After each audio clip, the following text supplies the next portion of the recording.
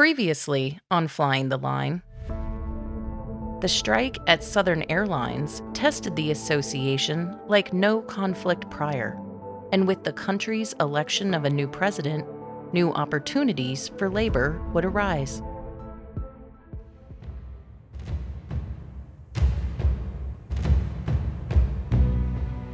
Welcome to the Flying the Line podcast, a look into the past of the Airline Pilots Association, abridged from the book Flying the Line by George E. Hopkins. Chapter 19, Internal Politicking, 1960 to 1962. Clancy Sayin was 41 years old in 1960, a year of decision for him.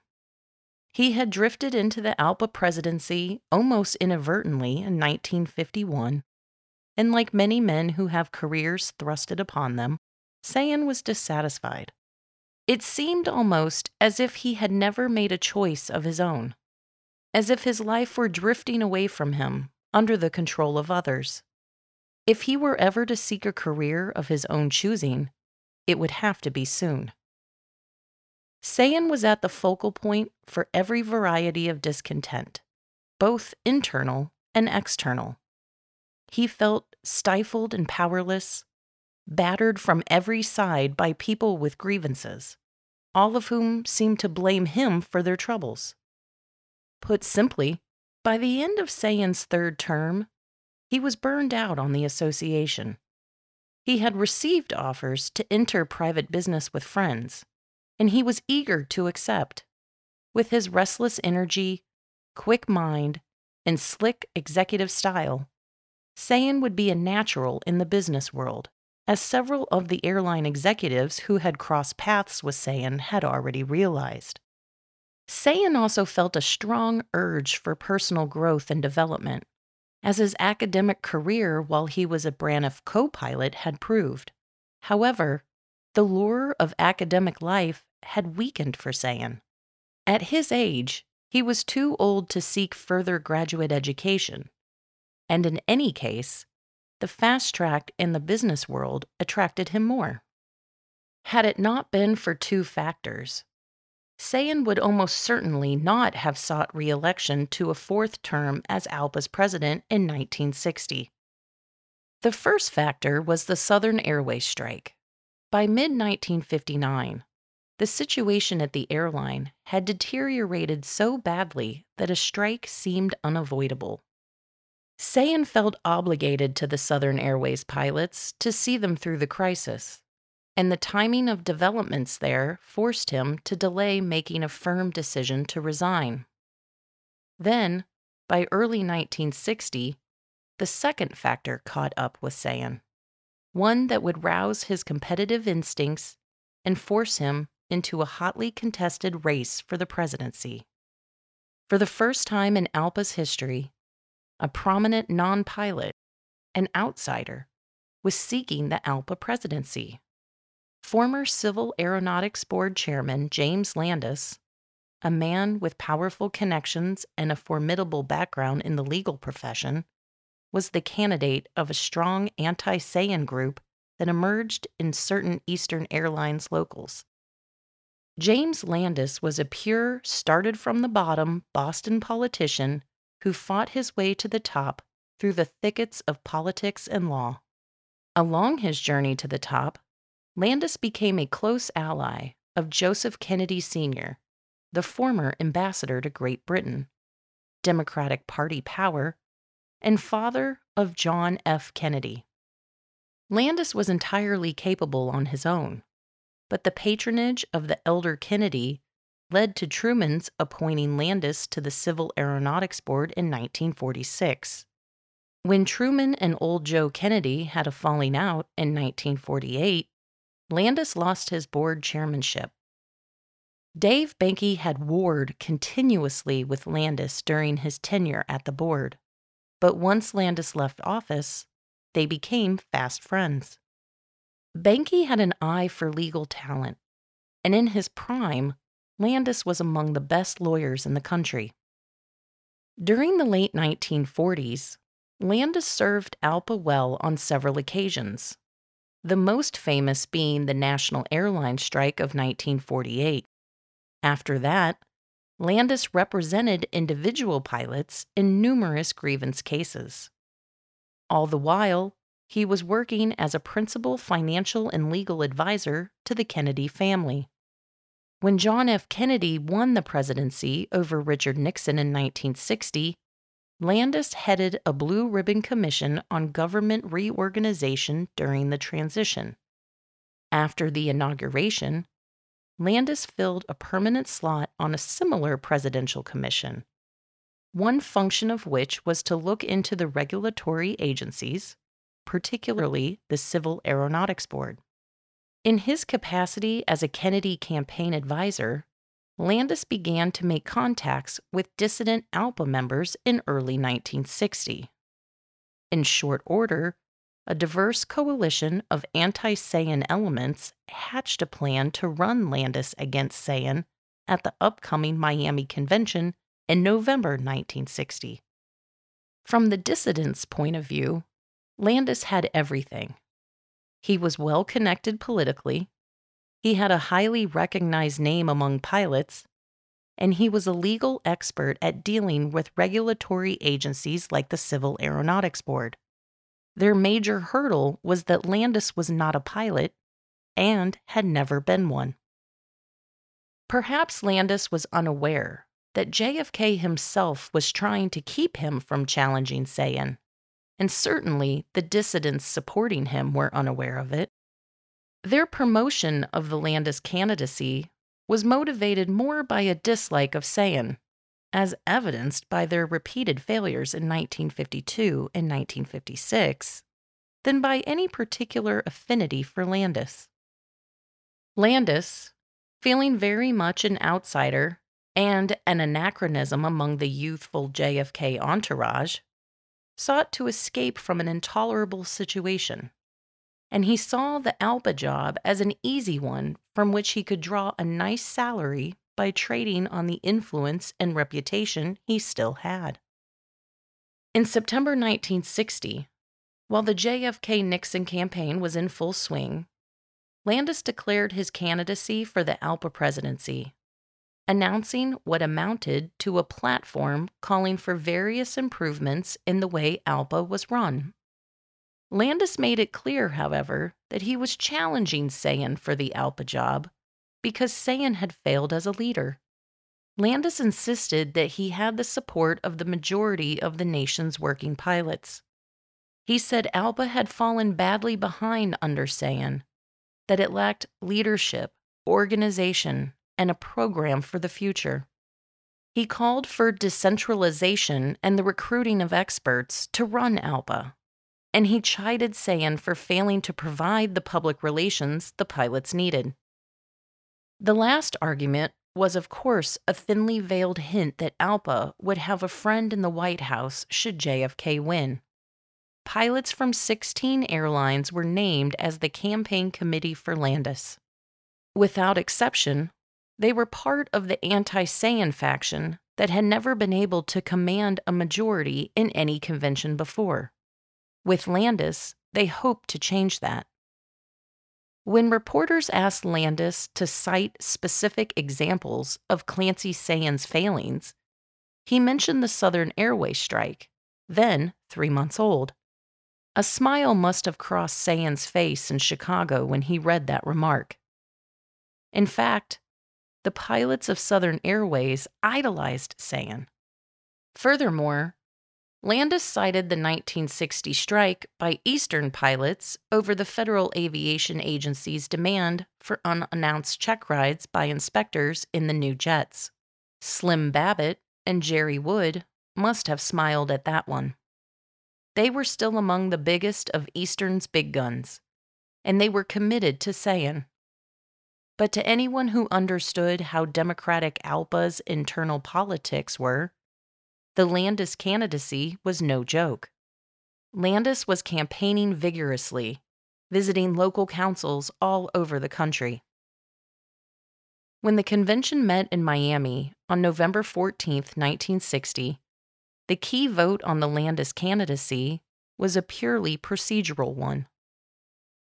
A provision of the ALPA bylaws required a 2/3 majority of the board of directors to make a non-member eligible for presidency. If Landis had lost on the procedural question, no vote on his actual candidacy could be taken. Before the key procedural vote came up, Landis's backers tried to win a suspension of the rules, allowing Landis to address the convention directly. They argued that in the name of democracy, all sides of every question ought to be heard. The opposition, led by Jerry Wood, countered with a display of hard-nosed politics.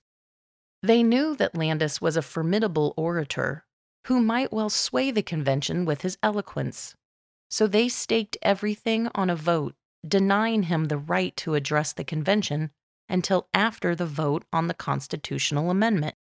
They knew they had the votes to win, which would make Landis's candidacy moot. After that, Landis's eloquence wouldn't matter. Sayen's supporters pulled out all the stops to beat back the Landis candidacy. They argued the special character of ALPA required a pilot as president, and that its unique position within the labor movement would be lost if a non-pilot should become president. One by one, men who had been involved in ALPA from the beginning came to the front of the hall to express their views with extraordinary clarity and historical purpose. Most people were not well versed in history, even their own, but the delegates to the 1960 convention who opposed the Landis candidacy knew the history of ALPA and how to use it. After several speeches highlighting the case that ALPA is best led by pilots, for pilots, the transcript records reflected that each of these speeches was followed by applause, as neatly noted in brackets by the stenographer. Obviously, the dissidents supporting Landis did not have the votes to present him to the convention. But at the same time, there was no point in totally alienating them. Before the actual vote was taken, Captain Ray Hutchinson of Pan American magnanimously suggested that Eastern Airlines' Chuck Basham, Landis's most prominent supporter, be allowed to speak his piece fully. Basham proved adept at enunciating his position, probably performing as well as Landis himself could have done. But his argument swayed nobody. Landis lost on a voice vote, one Basham and his supporters were willing to accept. But a demand for a roll call vote emerged from the American Airlines councils. The leader of this movement was Nick O'Connell, the man who would lead the American Airlines pilots out of ALPA in 1963 when he became Master Executive Council chairman. O'Connell's parliamentary tactics were futile, and they occasioned a lively dispute with Henry Weiss, the convention's parliamentarian. Whatever goodwill was engendered by the graciousness of Landis's supporters in defeat was quickly dissipated in O'Connell's parliamentary nitpicking. After the roll call, a massive desire for internal harmony made Sayen's election nearly unanimous. The victors were magnanimous towards Landis's supporters. After the vote, the convention gave a standing vote of appreciation to Judge Landis. The members rose and applauded Basham as he left the convention floor. The Landis episode was over, and a spirit of harmony prevailed throughout ALPA. That is, except for the lingering animosity of the American Airlines pilot group. This animosity had become chronic in ALPA affairs since the late 1950s. Of the convention's business, only re-nominating and electing Sayen to another 4-year term remained. He had no announced opposition at this point. Sayen was elected by a voice vote. The American Airlines pilots constituted the core of nays. A subsequent voice vote to make the election unanimous saw their councils remain silent. It was an ominous sign. Thus, Clancy Sayen was elected to a fourth full term in an office he never really wanted in the first place. What he thought, we can only imagine, but the ambiguity in his acceptance speech gives more than a hint of dissatisfaction, both professional and personal. While the climactic debate over the Landis vote was in progress, Sayin had absented himself from the convention. He was surprised when the delegates called him back to the floor, as only his competitive instincts led him to accept a fourth term, and though his supporters couldn't know it, he had no intention of serving out his full term. Just about a year later, on October 31st, 1961, Sayin announced that he intended to resign from the ALPA presidency effective with the next Board of Directors convention, which was soon after rescheduled for Miami in late May of 1962. This set off a furious round of internal politicking, most of it purely personal. Technically, Sayin's resignation in midterm, between conventions, would have meant that first Vice President John Carroll of Trans World Airways would become president. Sayin's decision to delay his resignation until the next board meeting meant that Carroll would have to campaign for the office like any other candidate. The anti-Sayin forces, who never commanded a majority at any convention, launched a vigorous assault on Sayin, claiming that he should step down immediately. But Sayin wouldn't resign in favor of John Carroll.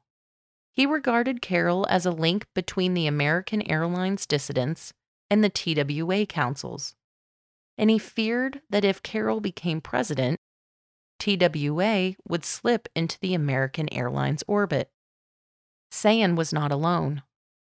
Although Carroll was widely liked on a personal basis, he still excited a vague distrust among many people.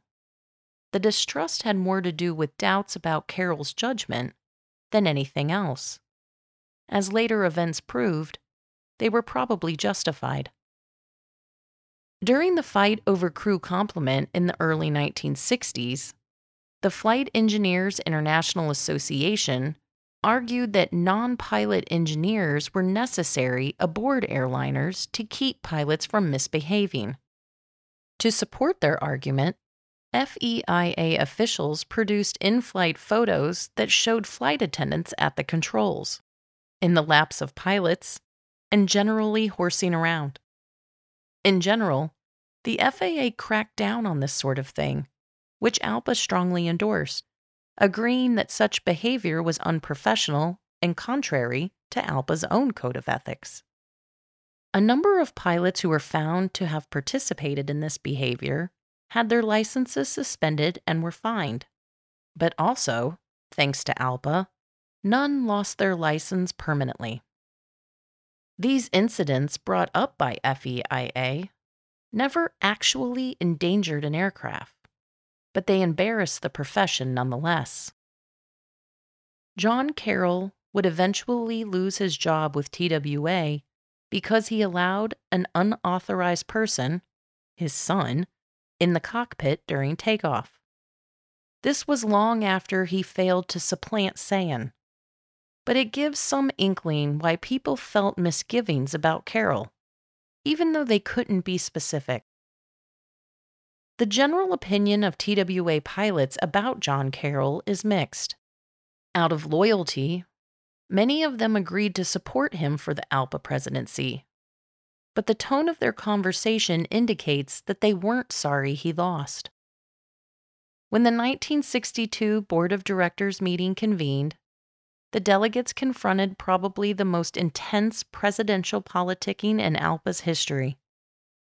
Although a narrow consensus had emerged in opposition to Carroll, there was no obvious alternative candidate. Many delegates favored Kay McMurray, a former United Airlines captain who had resigned to go into the insurance business and later signed on full-time with ALPA. He had served Clancy Sayin in the same capacity in which Sayin had served Banky, as executive vice president. McMurray had done an excellent job, was widely respected and knew ALPA intimately. But he had two things working against him. First, McMurray, unlike Sayin, didn't have the crisis of Banky's ouster to explain his decision to leave the cockpit permanently.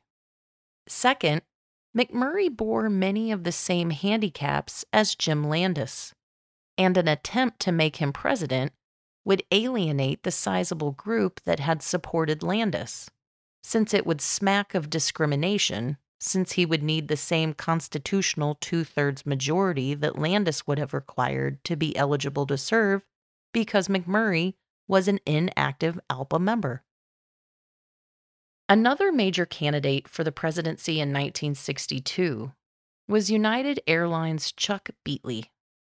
Although a reluctant candidate, Beatley was willing to stand in until ALPA's power brokers could find someone else. Operating under the old axiom that you can't beat somebody with nobody, the opposition to John Carroll needed Beatley to serve as a decoy until they were unified on a choice. The vote was close, but an unexpected candidate, Charlie Ruby, then 53 years old and a pilot for National Airlines since the day it was created in 1934, was ALPA's new president. His victory was the product of a combination of forces that we'll get into later. But for now, it would suffice to say that Charlie Ruby was like a comfortable old shoe. In troubled times, people need reassurance and a steady hand. Ruby laid no claim to brilliance, nor did he outline dramatic changes or new departures for ALPA. He was a status quo candidate, and his victory was, in effect, a vindication of Clancy Sayin. All Ruby promised was that he would do the best he could. Everybody who knew Ruby respected his granite-like integrity. For the moment, that would be good enough for ALPA. What of Clarence Nicholas Sayin, released at last from the yoke that bound him to a job he never wanted? At 43, Sayin was ready for a new career. He would take a long vacation first, and then go into the trucking business on the West Coast with his old friend H.B. Anders of United Airlines. In a few months, he would tire of the business and begin flirting with politics. In 1964, Sayin headed Pilots for Johnson against Barry Goldwater. But once again, he turned down offers from the Democratic administration to come to the political arena of Washington to employ the skills he had exhibited as ALPA's president. In early 1965, Sayin did what many smart insiders figured he would do all along. He joined airline management. Eastern Airlines employed Sayin as vice president in charge of West Coast operations to open that territory under new Civil Aeronautics Board route awards. But Sayin never worked a day for Eastern. After accepting the job from company president Floyd Hall, a former TWA pilot and ALPA member, Sayin was en route to Chicago when the Boeing 727, on which he was a passenger, crashed into Lake Michigan. It was a clear night, there was no distress call, and the accident has never been explained. Everybody aboard died. The brilliant career of Clancy Sayin, just 46 years old and with a seemingly limitless future, was over. Next time on Flying the Line, the election of ALPA President Charles Ruby, a seemingly status quo leader, brings reform and new ideas to the association, challenging what some members' thoughts on what their union's purpose should be. Thank you for listening. This has been Chapter 19 of Flying the Line by George E. Hopkins. Copyright 1982. To listen and subscribe to more in this series, please check us out online at alpa.org or on Apple Podcasts, Stitcher, or other podcast platforms. Until next time, This is the Flying the Line podcast, a look into the past of the Airline Pilots Association.